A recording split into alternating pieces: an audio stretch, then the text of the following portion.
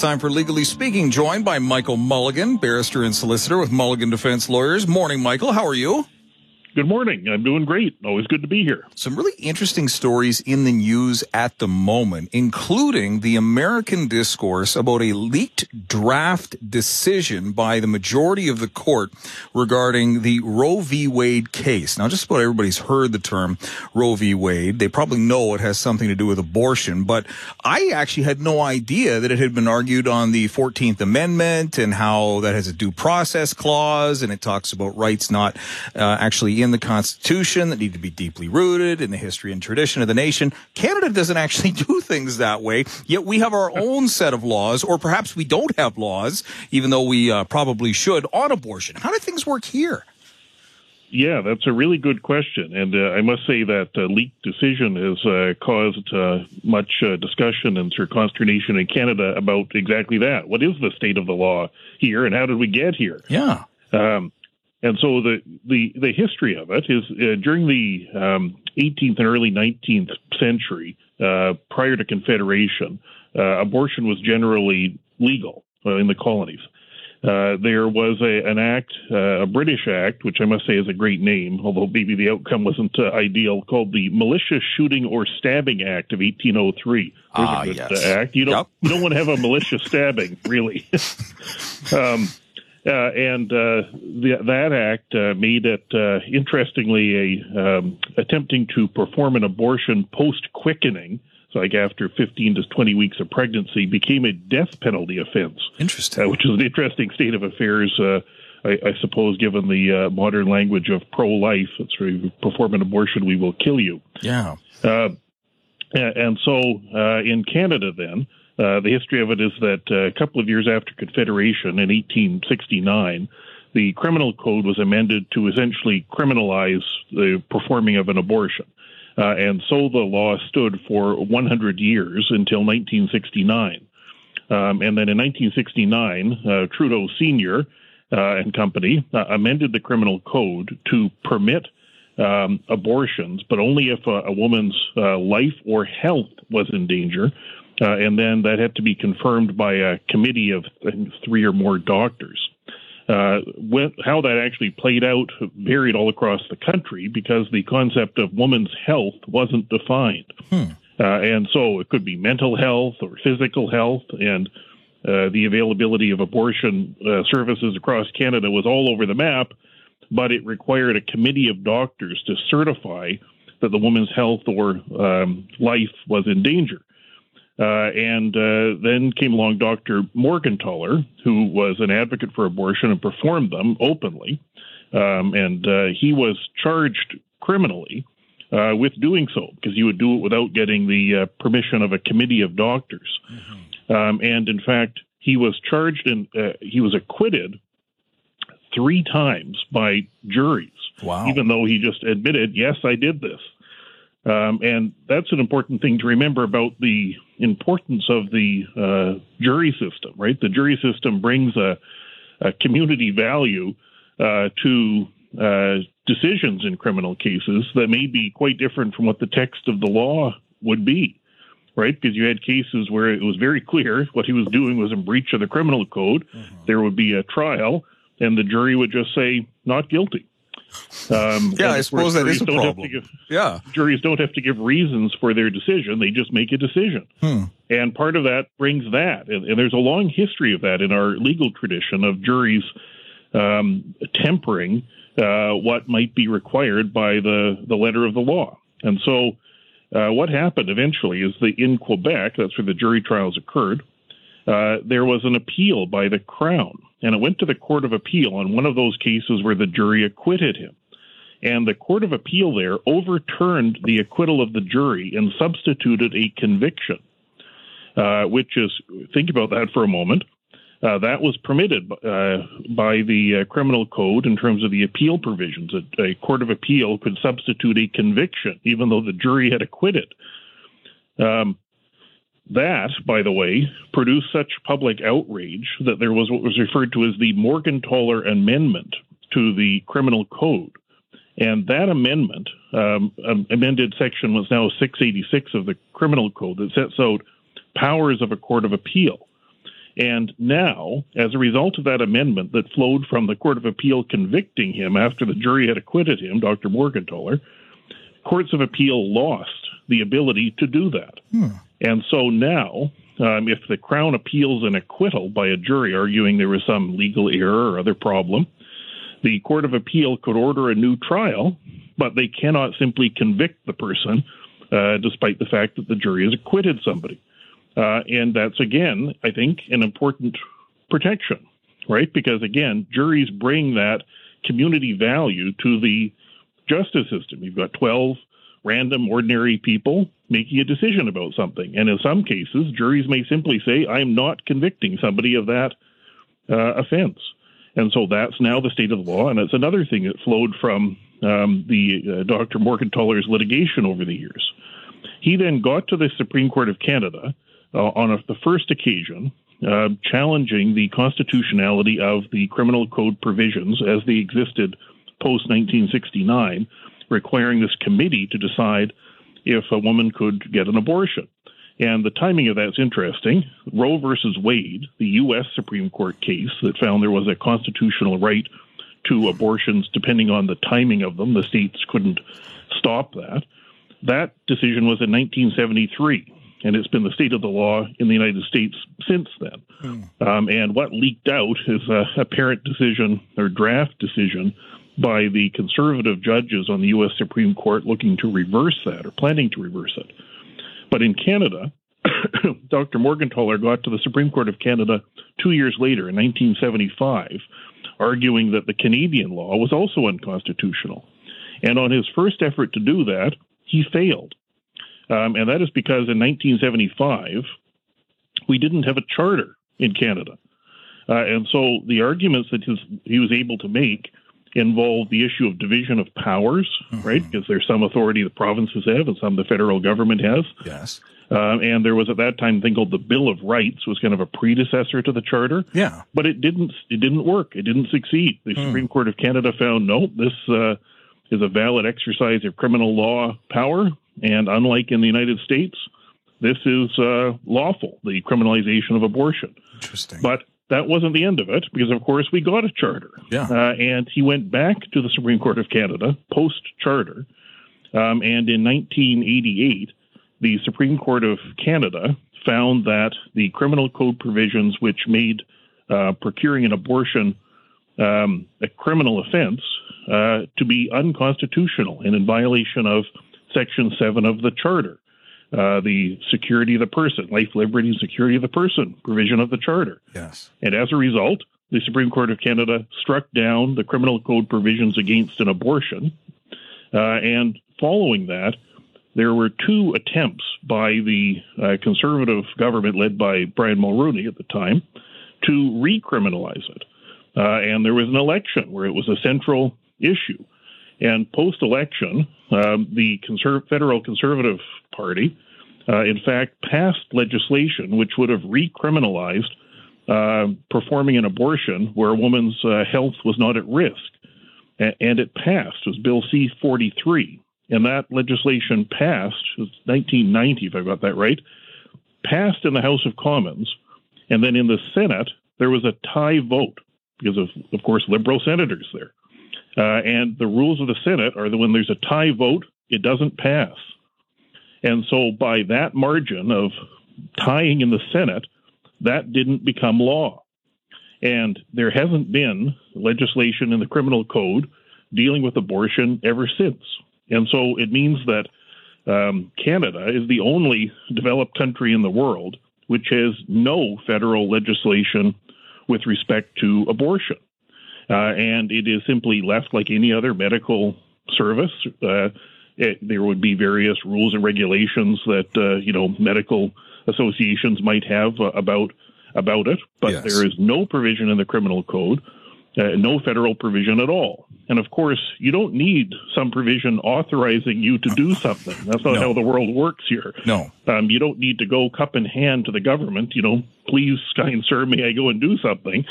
The state of affairs is if it's not prohibited, you're free to do it. Yes. And so that's the state of affairs. And I should say there's, naturally, There's much political talk about this coming decision on Roe versus Wade in the United States, and talk about need to protect things and so on. But it's important to remember you don't need some law telling you that you're allowed to go and do something. That's not how our legal system operates. The state of affairs is there is nothing prohibiting it. There is no provision in the criminal code that stops you from doing that, and so it's not an offense, and so you can simply carry on. And so you don't need to look to government for permission. It is simply not an offense in Canada. We don't regulate it in that way. There are interesting provisions in the criminal code dealing with things like, one of the things people talk about as a legal issue is, when does life begin, right? There's an answer to that in the criminal code. We've defined it. Where? And Section 223 of the criminal code. No, I mean, where does it begin? Oh, good question. Well, here it is, at least legally in Canada. Yeah. It says, a child becomes a human being within the meaning of this act when it has completely proceeded in a living state from the body of its mother, whether or not it is breathed, it has independent circulation, or the navel string is severed. And then it says, killing a child, the person commits homicide when he causes injury to a child before or during its birth, as a result of which the child dies after becoming a human being. Interesting. One One of the implications of that is that if somebody, for example, attacks a pregnant woman, causing injury to a fetus, and then the fetus is born and dies as a result of the injury suffered in the attack, it's a homicide, which is a very interesting state of affairs. That's the implication of that section of the criminal code. So we have, at least in a legal sense in Canada, defined that for the purpose of determining when somebody might be guilty of committing a homicide if they were to cause injury to a fetus which is later born, and there's defined there, and then there's a death resulting from the assault. But we do not have any provision in the criminal code any longer dealing with abortion. And again, people are free to do what isn't prohibited. And so you don't need to look to government for some permission to do what you are permitted to do. And there we have it, the state of the law here in Canada. We'll take a quick break. Legally Speaking, we'll continue in just a moment with Michael Mulligan from Mulligan Defense Lawyers. Legally Speaking continues here on CFAX 1070, joined by Michael Mulligan from Mulligan Defense Lawyers. I note that Teal Cedar Products, I should say, is back in the news, suggesting that there's something involving protesting. Michael, what's the story? Yes, indeed. And what's going on at the moment is that there's a long list of people who have been charged with criminal contempt for allegedly breaching the injunction with respect to blocking logging. And so those cases are going ahead up in Nanaimo. And one of them, interestingly, resulted in an acquittal just a few days ago. And reading that, it was an interesting lesson in sort of what can go wrong potentially in the enforcement and prosecution of injunctions. What happened? So what happened is that the injunction, of course, was issued, but and there's this individual who was charged with breaching it.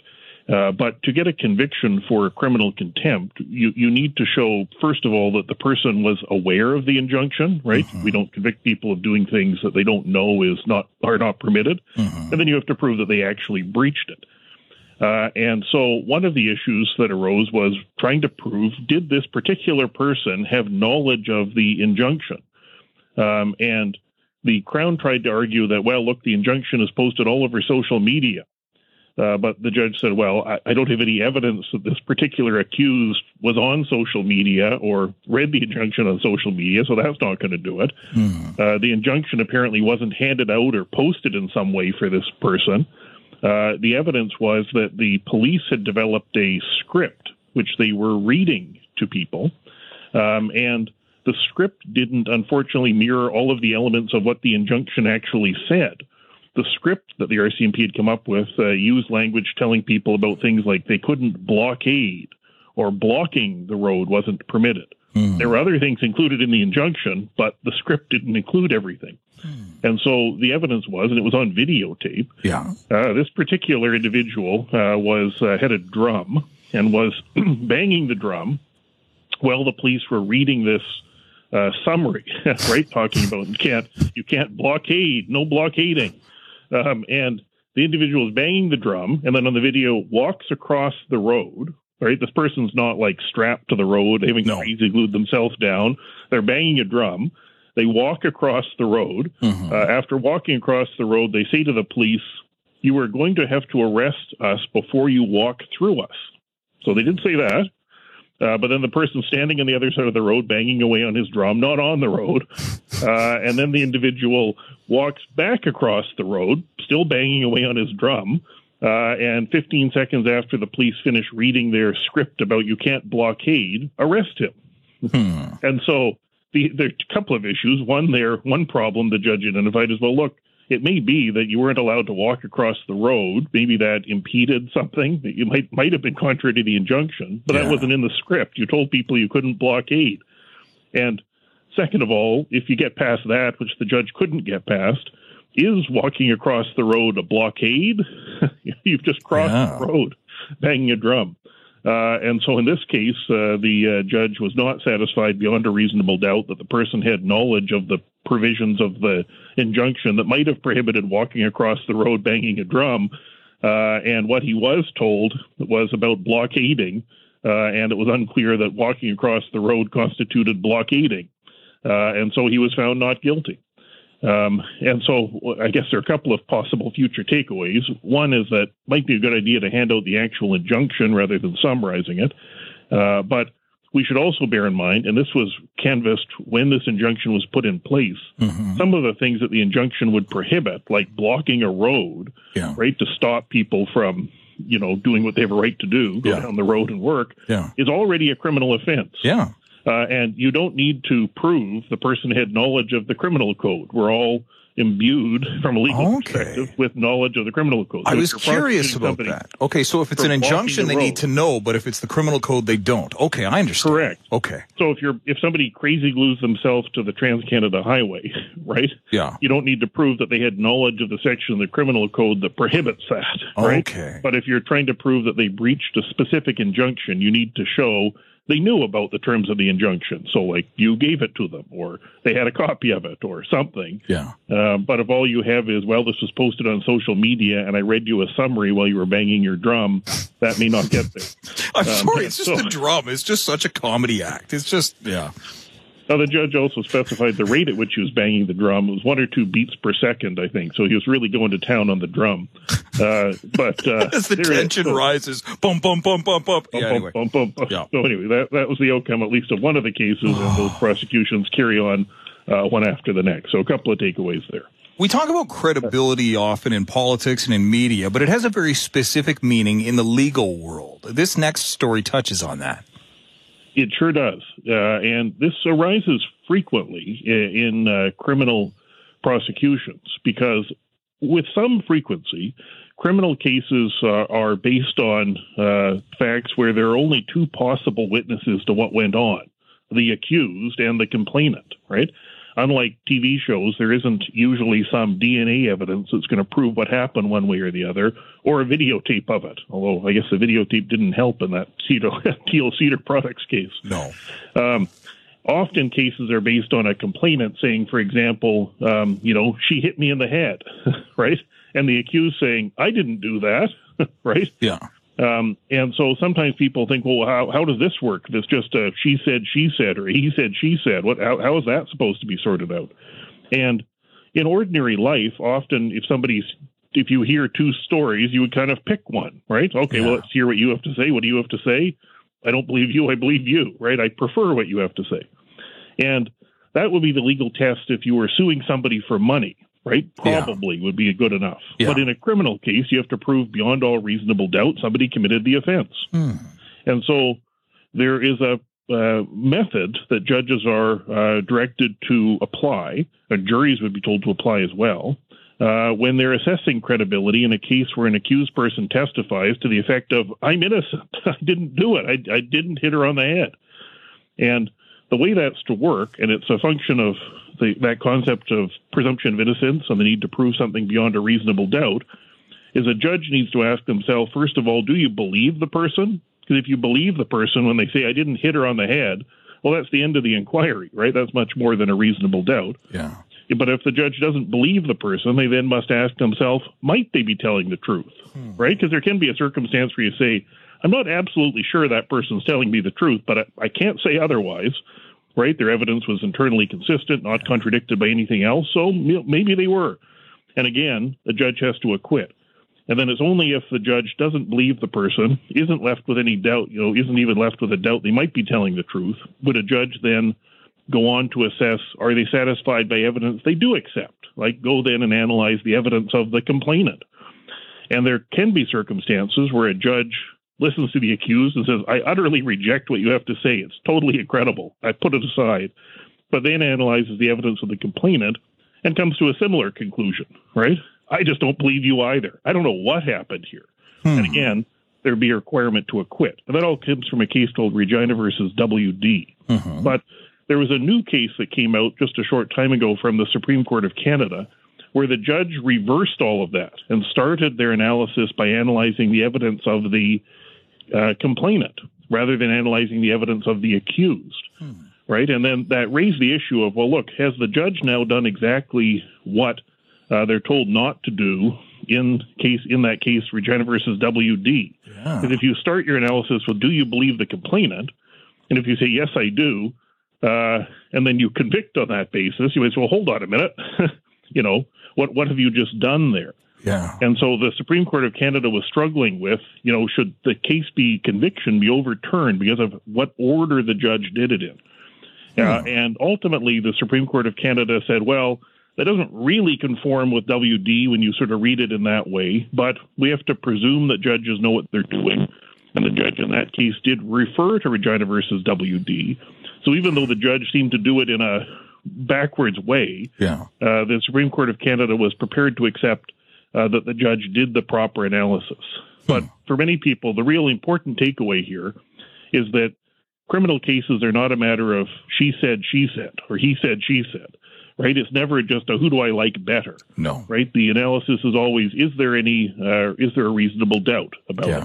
And how we assess credibility reflects that. And so that's the state of the law in Canada. Fascinating. Michael Mulligan with Mulligan Defense Lawyers, second half of our second hour every Thursday here on CFAX 1070. I learn new things every week. Michael, thank you as always. Thank you so much. Have a great day. You too. See you next week. Bye now.